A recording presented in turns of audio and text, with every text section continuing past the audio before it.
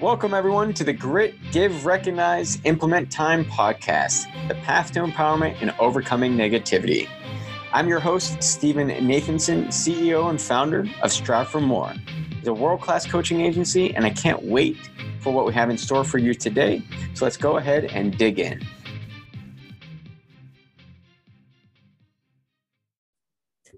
Hello, everybody. I'm Stephen Nathanson, CEO and founder of Strive for More, and I have a question for you.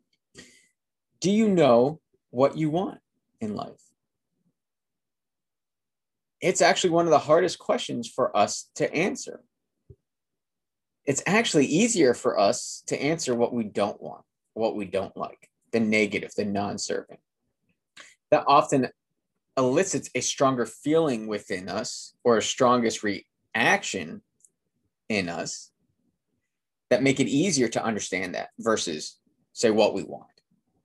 But when we talk about implement and grit, give, recognize, implement time, and how we create small steps to create small wins that build momentum, build our confidence, and then lead us to where we want to go, knowing what our goals are and what we desire are critical parts of it for a couple reasons. Number one, when I specifically know what my goal is, not just say I want to advance my career, but what that actually looks like, the level I want to get to, the hours I want to work, what company maybe that wants to be, and the impact that I want to have for myself and for other people. When I know my goal very specifically in a very detailed fashion, it is much easier to also align actions to that because we know what we're specifically trying to do, not just broadly or vaguely. And when we also know what we desire, what we want, what we're wishing for, then we have a good idea too of how to craft those goals to align with ultimately achieving what we want. And it may give us additional purpose and momentum to truly take the action towards that. So let's dig into that just briefly for a second. Let's take goals and break that down. A lot of times we have that typical example of I want to advance my career. Or let's say I want to lose weight. We tend to describe these in very broad ways. We don't tend to naturally detail them to the specific levels perhaps that we need to. So I'll pose a question for you. Who do you think is going to be more successful? The person that says, I want to lose weight, or the person that says, I want to lose 10 pounds in the next 3 months to look good in my tux for my brother's wedding? If you said the second person, you're not alone. That's the answer that I have gotten from every single other person I've actually asked that question to in real conversations. And the reason there that we actually naturally and inherently know as human beings is because there's greater detail, there's greater specificity in there for us. So we know truly what it is we're actually working towards versus just this broad overarching goal of I want to lose weight. And it does adhere to a couple principles from SMART goals, if you've heard of that: specific, measurable, attainable, relevant, and time bound. That's what the SMART stand for in SMART goals. Some places you may see slightly different wording in there, but that's what a SMART goal is meant to capture. It's something that's specific. It comes with something that you can measure. So it's quantifiable, like in the last example, 10 pounds versus just losing weight, right? I have something I can actually measure towards. The reason why that's important is because we naturally as human beings want feedback. I want to know how I'm doing.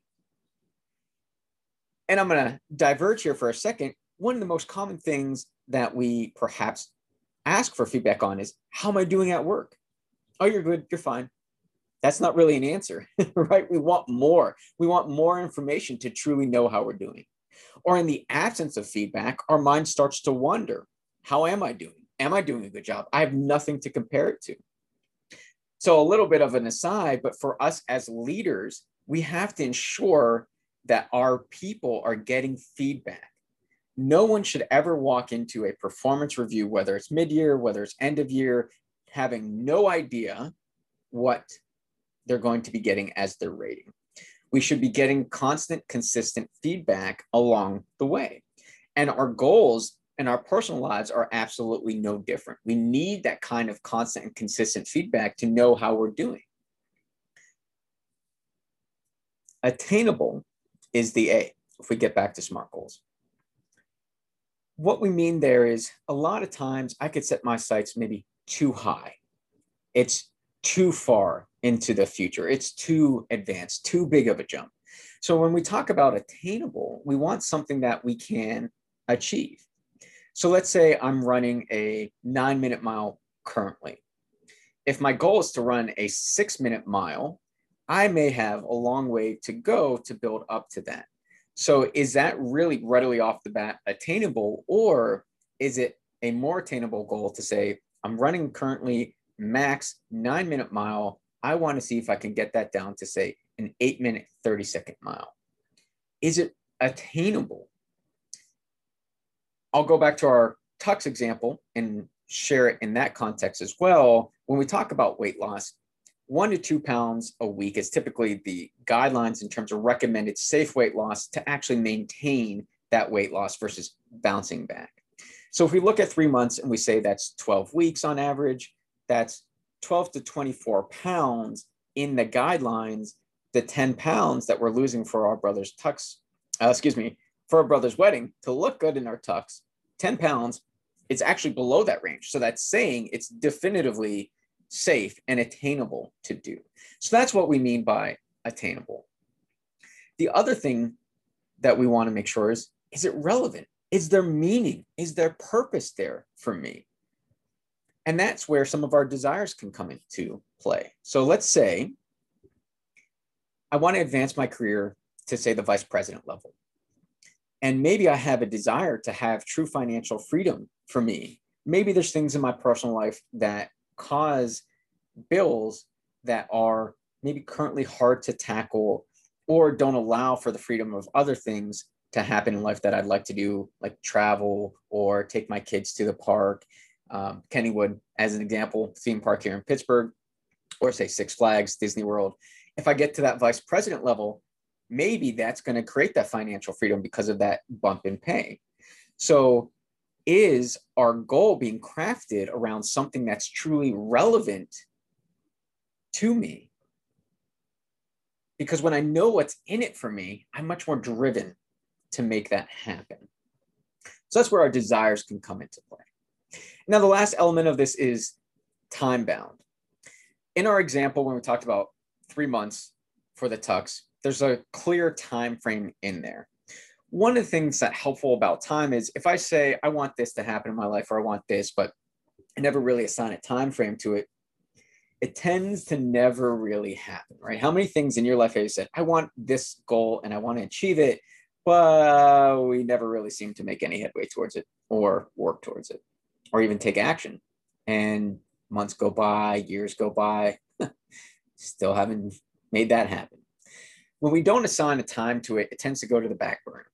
So creating some time constraint for us helps us to actually be motivated to take action towards it and propel us to achieving that goal. So that's a little bit on SMART goals and why we dive into knowing our goals specifically as far as it comes to implement. Because again, when we have that specificity around it, when we have these elements in there, it's much easier for us to not only craft actions, but also to take them. So that's why it's an important part of implement. And the desires piece, what we want, what we wish for, knowing those as well help us stay on point to actually be motivated. Because if I want financial freedom, if I wish to be able to travel, if I want to make the Ironman World Championships, which is a real goal of mine, it's going to drive me and inherently motivate me to take action. And from that goal, I know, well, here's where I'm currently at in my Ironman races and my capabilities. Yes, that's a desire of mine, and that's an ultimate goal. But because I know where I am, and then I know the end point, along the way, I can start crafting relevant goals to me to keep advancing and growing that are, say, attainable now versus making that jump into the future, which is too much for me at the moment. I can chunk it up into a strategy that's actually allowing me to build into ultimately reaching that desire. And that's really maybe the best way to characterize it, is when we know where we are now, and when we know we desire what we're ultimately trying to get to and what that's going to do for us, it's much easier to start crafting those goals, to make them strategic, stepwise, specific, and help us actually continue to advance and grow versus being stagnant and stuck. So that's why we've included goals and desires and knowing those intimately in our step of implement and give, recognize, implement time, because they truly are helpful tools and techniques to drive us into taking not only action, but the right action. When we know all of these things in culmination, not only just the goals and the desires, but the motivation, the inspiration, there's magic that happens because we truly become masters of our own destiny. And we no longer struggle with that question of, what do I do? How do I make this happen? I don't even know where to start. They unlock the roadmap and the keys to help you achieve what you want, and actually help you answer how to take those steps. What are those steps to do? And what can I start doing today? So until the next time, be the movement in your life. Thank you very much for listening to this podcast. And if you enjoyed it, please subscribe to it.